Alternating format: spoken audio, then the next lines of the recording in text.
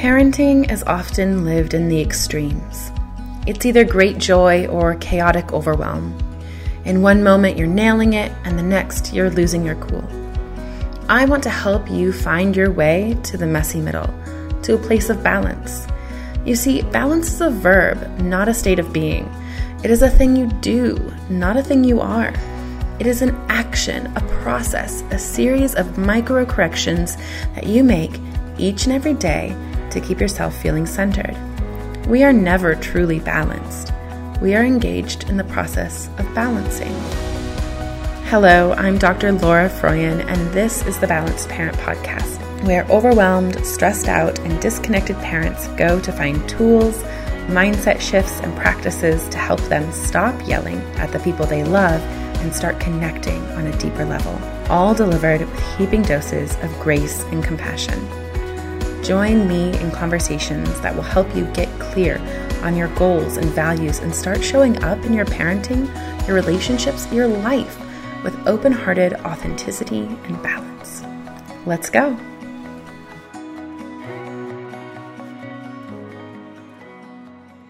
Hello, everybody. This is Dr. Laura Froyen. I'm here with another episode of the Balanced Parent Podcast. I'm so glad that you're here and listening with me today because we are going to talk about something that is a little bit new and definitely exciting for the podcast. Here with me today, I have my dear friend and colleague in the relationship space, Janna House. She is a women's desire coach expert. And she's going to talk to us all about how we can stay connected and enjoy our couple relationship, even as busy parents. So Janna, welcome to the show. Why don't you tell us a little bit more about who you are and what you do? Well, it was my experience.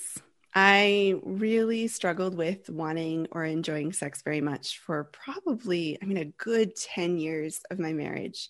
And I'm heading into 20 years in December. So yay! Congratulations. Thank you. I got married very young. I was 17. And it wasn't because I was pregnant or any weird cult was happening. It just happened. And I was really excited to become a young mom, and it was just something I wanted to do. So we struggled with sex for the first, like I said, about 10 years, but it really started right away. And it wasn't something that I was anticipating would be a challenge in relationships. I thought, communication or something like that would be the big one. And I really had nobody to talk to about this. And so it felt really lonely. I felt really broken. I felt like there was something wrong with me. And so about 5 years into a lot of fighting, we went to a counselor and we started the journey of trying to figure out, originally I thought, how am I going to fix myself? That's really where I headed, because that's what society was telling me. You have low libido, a low sex drive. There's something wrong with you and you need to figure that out, whether it's hormonal or I don't know. There weren't a lot of answers for me. And I really tried hard. I read all the books, all the people, workshops. I was desperate because it was really the one thing in our relationship that we just couldn't figure out. And otherwise, we had a lot of fun together. We were pretty good at our communication. We had some children in the meantime. We had enough sex just to basically procreate. Well, actually, I trained as a marriage coach and I started working with couples, and I started to gain my confidence to kind of deviate from the advice that I had been given up until then, which was, it's good for your marriage. Just kind of force yourself, just try to get into it, and eventually fake it till you make it. Fake it till you make it. Spice things up. Try, I don't know, lingerie or role play or whatever it could be, fantasy. All the things we hear, and none of it worked. It just kind of left me even feeling more empty and unsatisfied. So I grew in my confidence and I decided, you know what? I know enough now to pull from different theories and modalities. And I figured it out, and it was amazing. And I felt so much freedom. And the biggest thing I found out was there was nothing wrong with me at all. there was just a lot of things going on with society and also the environment of my sexual relationship as well.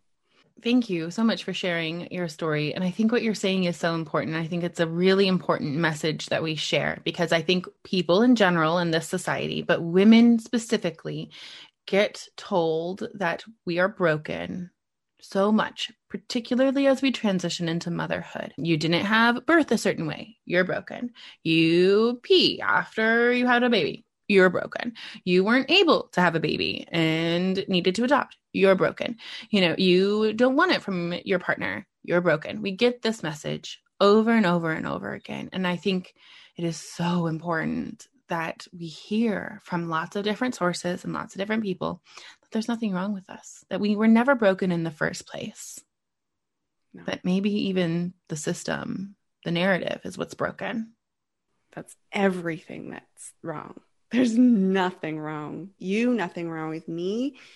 And when we get into that space of being able to just listen to ourselves for the first time, to be able to trust our intuition and really connect with ourselves, wow, the answers come pretty quick. Oh my gosh. I feel like I'm having this meta moment too, because this is what I talk about in parenting. So many people come to me seeking the answer, wanting me to be the guru, show them the way. I want everybody to start getting in touch with themselves, start listening to themselves, start trusting themselves. And you're telling me it's the same in the desire and sex world.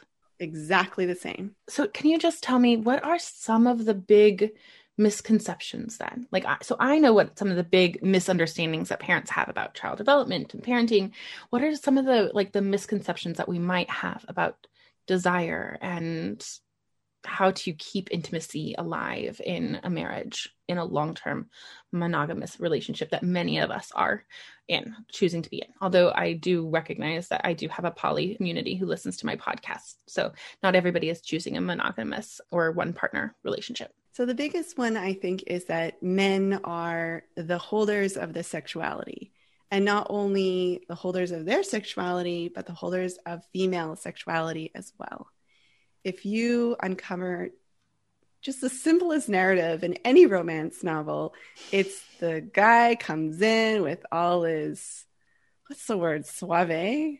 I don't know. There's something there. And he makes her quiver with delight, and she just doesn't even know what's happening, and she's not leading, and he just is basically explaining to her, not even explaining, but just using her body, and is the knower of everything sexual.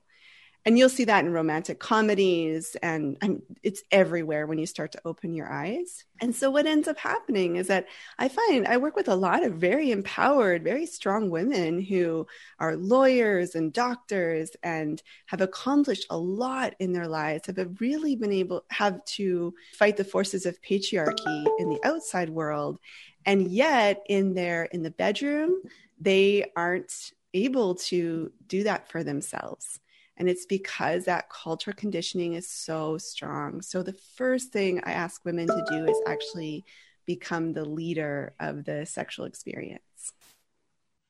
Okay. And so what does it look like then to be the leader of the sexual experience in a partnership?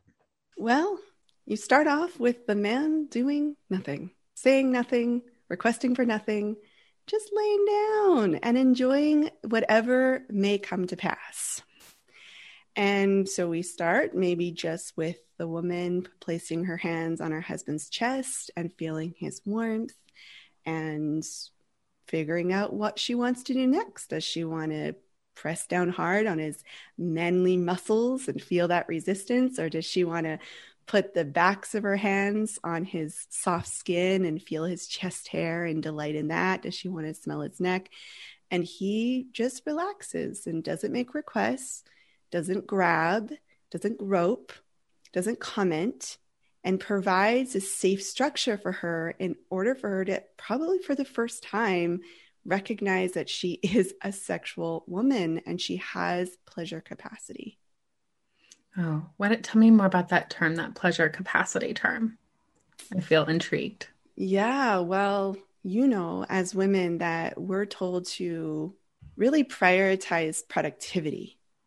over most things, right? Mm-hmm. What did you do today is the question we ask each other or ask of ourselves. We feel guilty by the end of the day. We haven't gone through our to-do list. We feel like failures because we can't figure out the latest productivity hack or the Pinterest board or the blah, blah, blah, right? Yes. And sadly, we're in a pleasure deficit. I think chronically as women, and we're struggling. And one of the major ways we struggle is in the sexual experience because we're trying to go in at like negative 160. We're just going to go into this experience and we're just going to buzz our way to orgasm so we can feel successful and productive, and we can provide for our husbands. And so even our orgasms are for them, it seems like, so that they can feel good about their capacity and abilities as that man that they're supposed to be. So prioritizing our everyday pleasure outside of the sexual experience is where we start. Okay. The easiest way is through extracting through our five senses. So tell me what that looks like then in everyday practice. So if we're talking about outside of the sexual experience, just increasing our pleasure in general, what does that look like for, most of our listeners are women, so a mom who's maybe at home with her kids right now. Okay. So let's do it right now, you and I. So just scan your five senses. So something to smell. So I'll pick up my tea, Earl Grey tea with almond milk. I just ate a piece of pumpkin pie, so I'm going to smell the plate. Smells good. It smells a little sweet. I can smell the bergamot in there. We could do our touch sense. So I just got these fuzzy new slippers, which I really enjoy. So I'm kind of wiggling my toes around in the slippers. I have on a very soft sweater. That's very nice to touch. We can open our eyes and look around and see something that delights us, a color we like. Maybe it's the sky. I'm going to rest my eyes on this beautiful lamp that I have that diffuses the light just beautifully. I am noticing a book that I love. Hold Me Tight by Sue Johnson. Oh, I love it too. I figured you did. So you can go through all of your senses. That didn't take very long. We didn't have to pay anything extra or spend big amounts of time. So pleasure is there. It's available to us. It's a resource that we can tap into, which will recharge us, increase our creativity, and also help us transition into the sexual experience easier. And when we build that muscle of being able to extract pleasure, we can experience the sexual experience at a whole new level. It isn't that narrow, defined box that we've been given to enjoy sex through.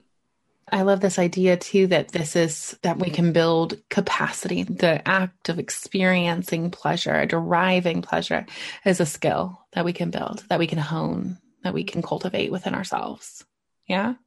Absolutely. Yep. And what you're really combating specifically in the sexual experience when you do this is that drive for goals that we're told. So goals for orgasm and penetration. We are combating worrying about what our husbands are thinking about us as we moan or hum. I love to hum. That's part of my pleasure in the sexual experience. If I'm worried about what my husband thinks, or if that was a legitimate sexual experience, or is he having a good time? Is he bored? Is this not intense enough for him? That's going to get in the way of my experience. So we really do have a lot to combat and, struggle against sometimes. So wait, are you saying that when those thoughts start rolling in, that you hum to kind of quiet them? Well, just humming is something I've learned that I really enjoy because it brings vibration throughout my whole body. And actually, when I hum, my vulva hums with me. That sounded so cheesy, but it's true. I actually... Oh my gosh, our throats and our pelvic floor are very deeply connected. Very connected. And I enjoy humming with my husband.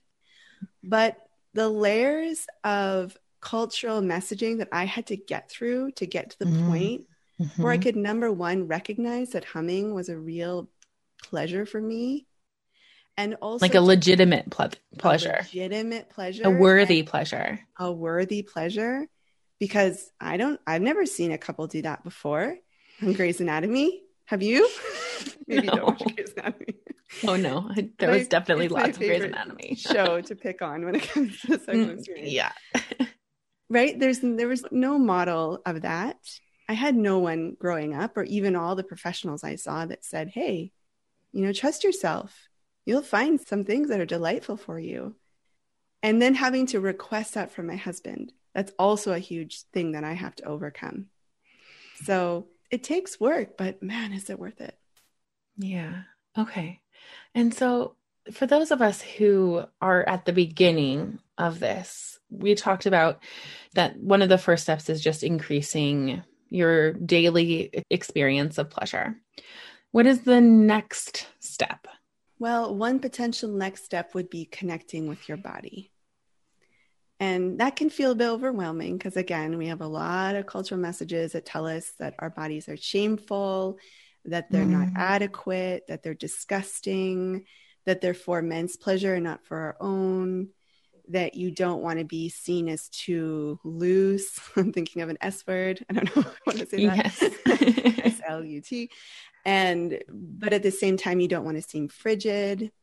A lot of women have never even seen their vulvas before or know what it likes, never had any compliments given to her. Yes, I talk about vulvas in the third person. So I really help women try kind of wade through those real uncomfortable moments with their own bodies to get to a place of maybe not even acceptance. Maybe acceptance is actually quite a big leap for us to expect of ourselves, but maybe to neutral.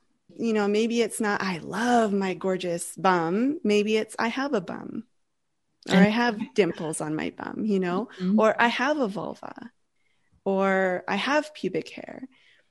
And, maybe we can get a little bit to the positive side, which is, wow, she's beautiful and she's a source of creativity for me and she's worthy. And it's okay. What I'm doing right now, I'm learning, if you're learning about your body in self-exploration, that this is what mature, sophisticated women do. We learn about ourselves.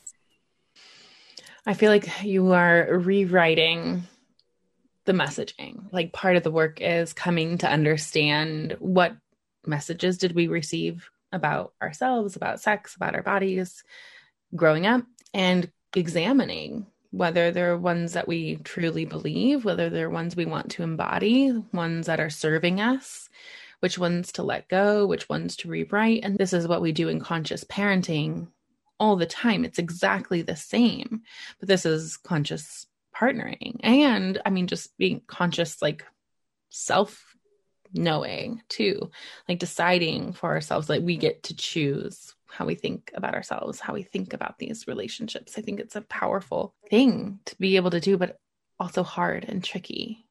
It's hard and tricky. And we have to go back to not our fault. Yeah. I think that's so important. There's this great show on Netflix, Sex Education. Have you seen that show? It's a British show. I haven't, no, but I definitely. Oh my gosh, you definitely need to watch it. But there's this scene where there's this girl who is very stereotypically, blonde, big chested, just, the sex symbol. And she's had a boyfriend and she's just engaged with him in sex in a very stereotypical, like porn exemplifying way, the way that we think about in like mainstream, like this is what sex is.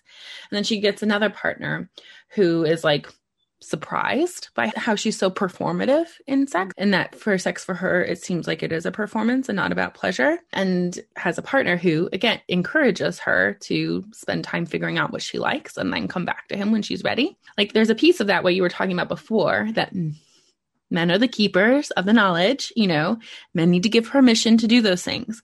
But she spends like 7 hours with herself figuring out and I think about what would have happened if somebody had encouraged me to do that at 17, like how different my life would be.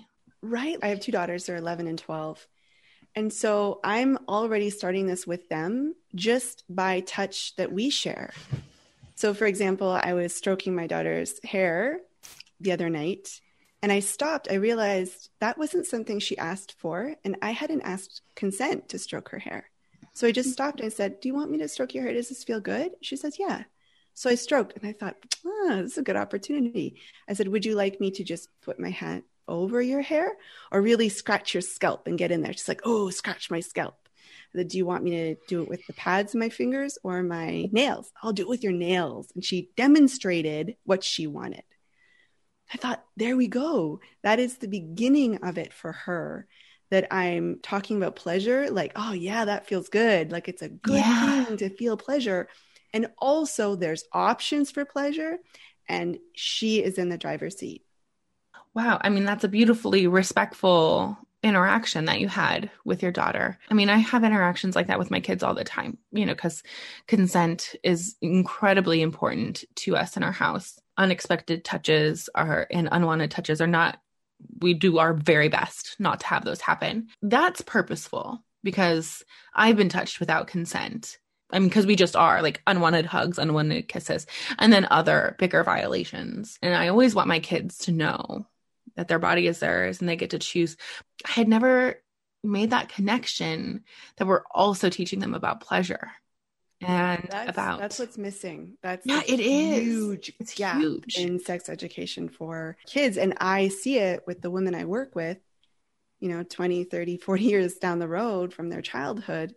And they were just told the whole time, just don't do it, but never had the pleasure training or the mentorship that pleasure is a really great thing to experience and have. And also, like we talked about earlier, it is kind of a muscle that you need to develop.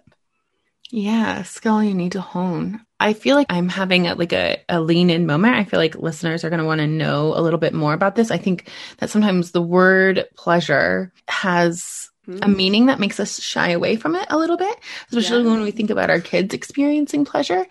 And I mean, and so like the idea of like sensual pleasure, which really, I mean, all it is feeling deeply and intensely. Like it has nothing to do necessarily with sexual pleasure. We're talking about pleasure in general, right? When I was creating my methodology, if I should use the word pleasure, because I was very aware that it can create that kind of cringy, icky, kind of squeamish feeling. Mm-hmm. But the reason why that happens is because female pleasure, sexual pleasure, has been so shamed. And that's why we're getting that squeamish feeling. We have to be very clear about where that messaging is coming from. It is not truth. It is not reality. And so what I decided to do was reclaim that word instead of shying away from it.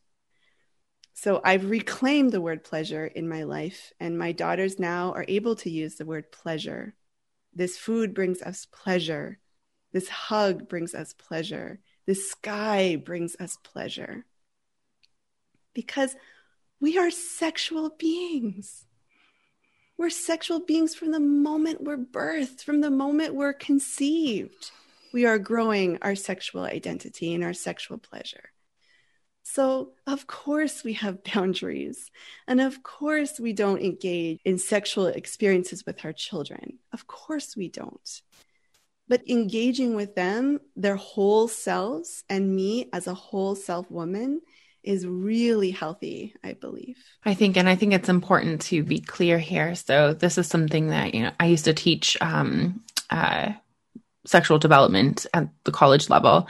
And my students were always very surprised to hear that sexual development starts when people are born.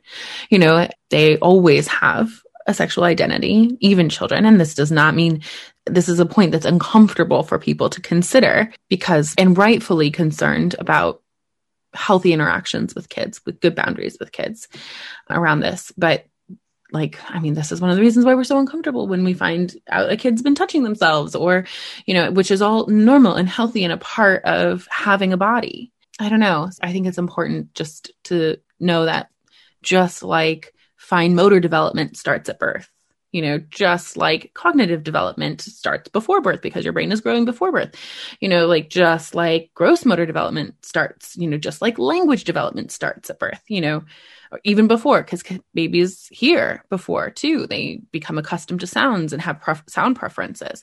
Those things all, like, this is just another aspect of development that goes through your whole lifespan.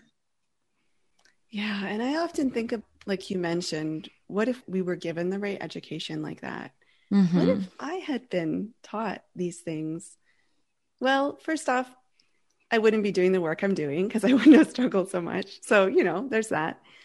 But what a difference if I had gone into my first sexual experience feeling connected with myself, trusting my intuition, Mm-hmm. knowing that the experience, expecting the experience to be pleasurable, that it was Yeah. for me, that I had all the words and all the understanding. I mean, it would have been absolutely a different experience and would have transformed my relationship with my husband from day one.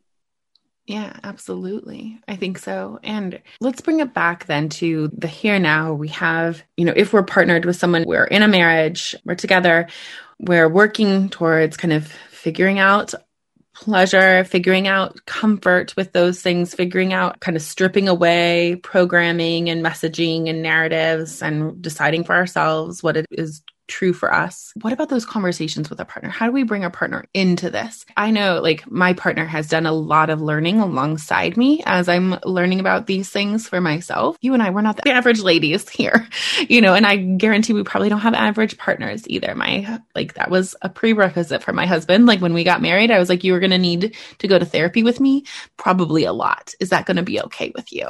Because otherwise I don't think we can get married. That was like, we're going to get see couples therapists a lot Yeah. just for fun sometimes. But the average partner who wants things to get better, like how does that conversation start? Yeah, wow. I have seen the conversation start in such a variety of ways, but really where it needs to start is establishing safety for the women. And when I say safety, we get it as women. We walk through a dark parking garage and we carry our keys a certain way, or we navigate through the space to be always under the light. We understand safety. And what I found in my relationship and really great, healthy, wonderful marriages is that there is a lot of unsafe feelings surrounding the sexual experience that we think is normal. So it's normal to kind of want to swipe your hand or your husband's hand away, or it's normal to kind of delay going to bed because you don't want to navigate the sex conversation, or it's normal to kind of inwardly cringe when he calls you sexy because you really don't like it, or kind of when he stares at you when you get undressed. Mm-hmm. I've talked to hundreds of women and their experiences are very similar. So it starts there. What are you really excited and it's 100% yes for you? And what is, I don't really like it, kind of a maybe? And what's a no? And if it's a maybe, it's a no, because we are conditioned to push ourselves. Well, he likes touching my breasts, so I can deal with it. Or he wants me to wear lingerie. It's not terrible. We're going for an enthusiastic yes. And that's where you start. And sometimes the conversations are easy. Mm-hmm. Your husband says, wow, thank you for letting me know. I don't want you to feel uncomfortable and unsafe. I am here to do this thing with you. We're a team and we got this and I will do my best. Please remind me if I need reminders. Mm-hmm. There are other husbands who struggle more with this because patriarchal world, because men have been taught that their wives' bodies are theirs, because misogyny, because culture, also because porn. So it depends on where you're at in your relationship and also where your husband's at, if he's going to really get on board with this or if he's going to struggle. And, there's other factors too. He may feel like he's kind of criticizing him. So he might get defensive, or he might feel like he's not doing a great job as a husband. So he'll feel like a failure, and people do funky things when they have those interpretations. So it's definitely a conversation that needs some navigating. Yeah. And so where do people go to get support then in having those conversations? Well, I'm sure we both have some great book recommendations we can offer in terms of boundaries and in terms of attachment theory for marriages. You mentioned Hold Me Tight is a great resource, counseling, coaching, therapy, getting support. I mean, this is a little bit customized, right? Yeah. figuring out your own interpretations, how to ask for reassurance around that. And so, yeah, it takes time, but where you start is with yourself, figuring out those enthusiastic yeses and those maybes and the nos, and knowing that you have bodily autonomy, that you are worthy, that you don't owe your husband any sexual favors or any access to your body, that consent does not end with I do. So, so you've got a whole bunch of women behind you, you know, who are navigating this, and it's a tricky landscape. Yeah. Okay. And so then what about, the folks who are here, they want to have this intimate connection with their partner, and perhaps they even miss the intimacy that they had before, the physical intimacy, the sex that they had before kids. They want to be with their partner in that way again, or even in a better way and a healthier way and in a deeper way. Where do they start? Like, how do they figure out, like the path for them? Well, you start by scheduling some experiences to have together. If it's not scheduled, often it will happen. The things that we prioritized are on our calendar. And again, we're up against the cultural messaging that sex has to be spontaneous and spicy to count, that we have to follow that formula, the media formula, where we bust through the door frame and frantically unbutton each other's clothes and do the gropey thing and the kissing thing and the panting and all that.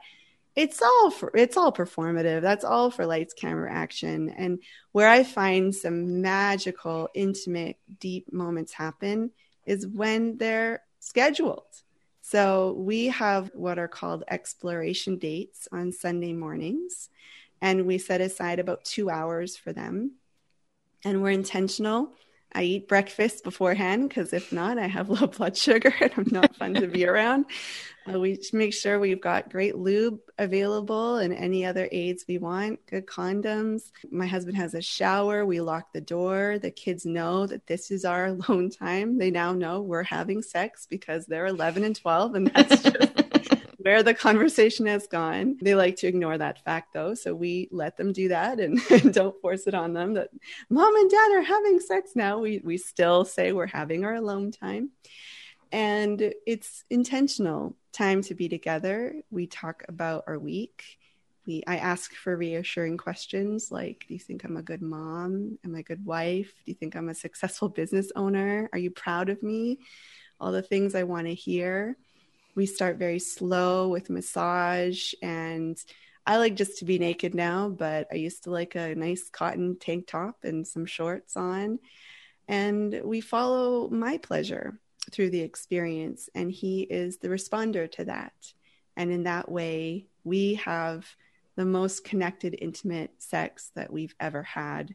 And after going for years of having no sex at all, I now genuinely think fondly of our sexual experiences.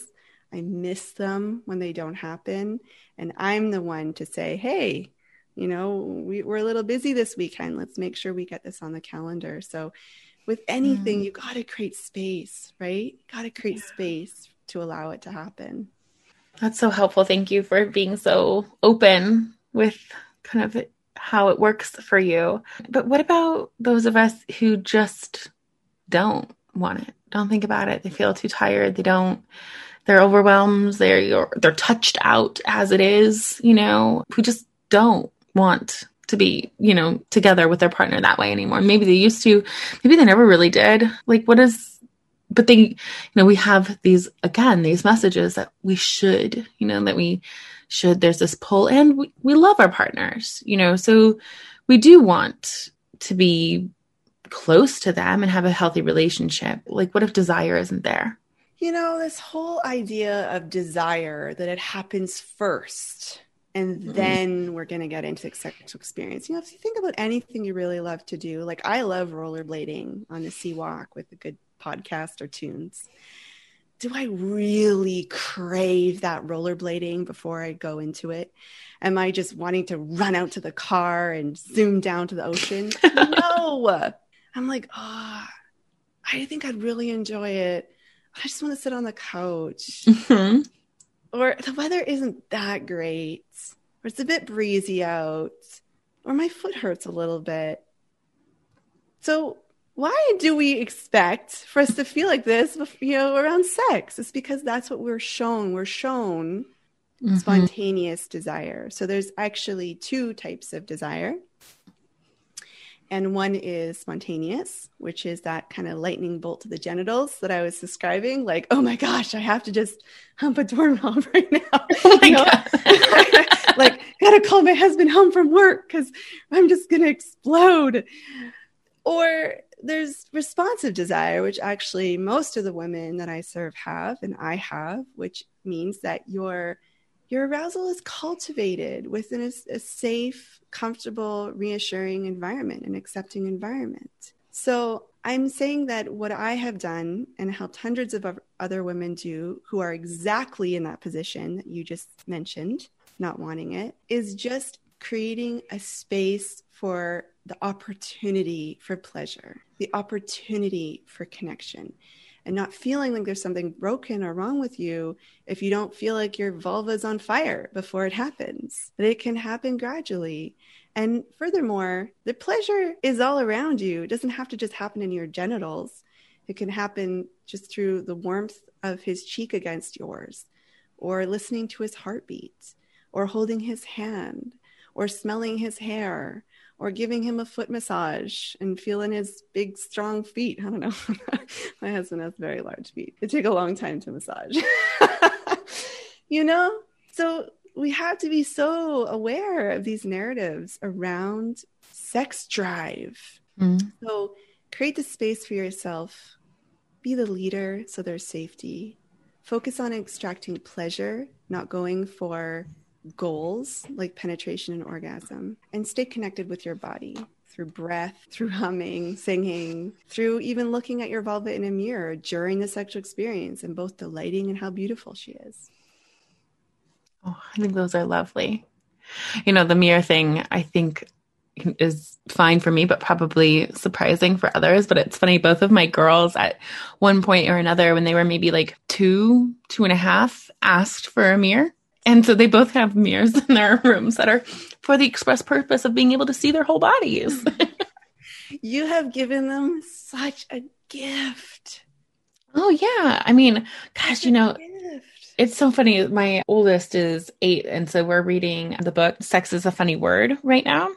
And she knows more about her body right now when she's 8 than I knew about it, I think, when I was like 22, maybe. Same with my girls. Yeah. You know how many women, like, FYI, you're not alone if this is new information for you, but there's 2 holes. There's you're laughing because I have spoken to like 45-year-old women who didn't know this. There's a hole where the baby comes out of. That's also where the period blood comes out and where the penis goes in. There's another hole where your pee comes out of, your urethral opening. It's kind of surrounded by this kind of spongy, I always think of it like coral. I always think it kind of, mine anyways, kind of looks like coral. And that's actually erectile tissue. So it swells up when you get aroused, and it's not a G-spot. It's actually a tube of erectile tissue that surrounds a urethra, which will get erection. So there's so much to learn about your body, and it's miraculous and amazing. And just one more fact, because I love it, because we were talking about forming your sexual identity, or your genitals are being formed like right from the beginning. But at 7 weeks gestation, the female genitals stay on the same track as they were. And actually the male genitals are a deviation of where the female genitals were headed. And I always love that, because it just demonstrates to me that we are just different parts organized in different ways.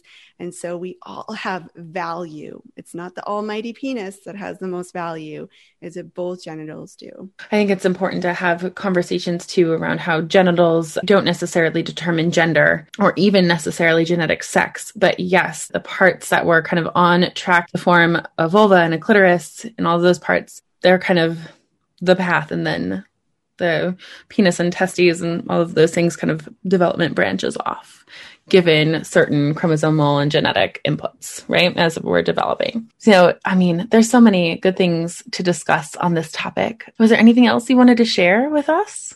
I think that's probably good. I think having a frank and open conversation of pornography is really critical in your relationship.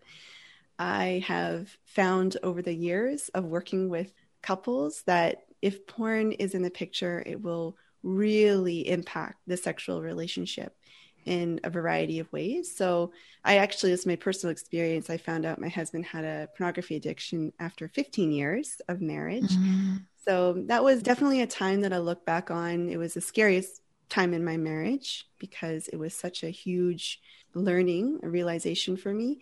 But I'm so grateful for it because not only was I able to figure out how to heal from porn for both of us, we did it in a very kind of unique way, but also watching somebody heal from it and the huge improvements and changes that happened over the course of a year. So having a good conversation about it is really important. Yeah, thank you for that. So where can people go and find you and follow you and learn from you? So I'm on Instagram. I'm doing my best over there. Laura's trying to get her to do more like reels and stuff. It's kind of an intimidating place for me. So I'm at jannadentonhouse.com, no hyphen. And also same on Facebook. I do weekly Facebook Lives. And if you'd like to get on my email list and also get some more customized support, you can take my quiz. That's the 4 Desire Fixes quiz. So it's just a few questions that you answer. And then at the end, you get a video that is customized to your best next step and how to fix some of your desires. So that's jannadentonhouse.com/quiz. I love it. Thank you so much, Janna, for sharing your experience and your expertise with us. And I hope that as we move into, raising these kiddos and raising ourselves alongside them, that we can have healthier, intimate relationships for all of us. Me too. Thanks for having me, Laura. Okay, so thanks for listening today. Remember to subscribe to the podcast. And if it was helpful, leave me a review. That really helps others find the podcast and join us in this really important work of creating a parenthood that we don't have to escape from and creating a childhood for our kids that they don't have to recover from. And if you're listening, grab a screenshot and tag me on Instagram so that I can give you a shout out. And definitely go follow me on Instagram. I'm at Laura Froyen, PhD. That's where you can get a behind the scenes look at what balanced conscious parenting looks like in action with my family. And plus I share a lot of other really great resources there too. All right, that's it for me today. I hope that you keep taking really good care of your kids and your family and each other, and most importantly, of yourself. And just remember, balance is a verb, and you're already doing it. You've got this.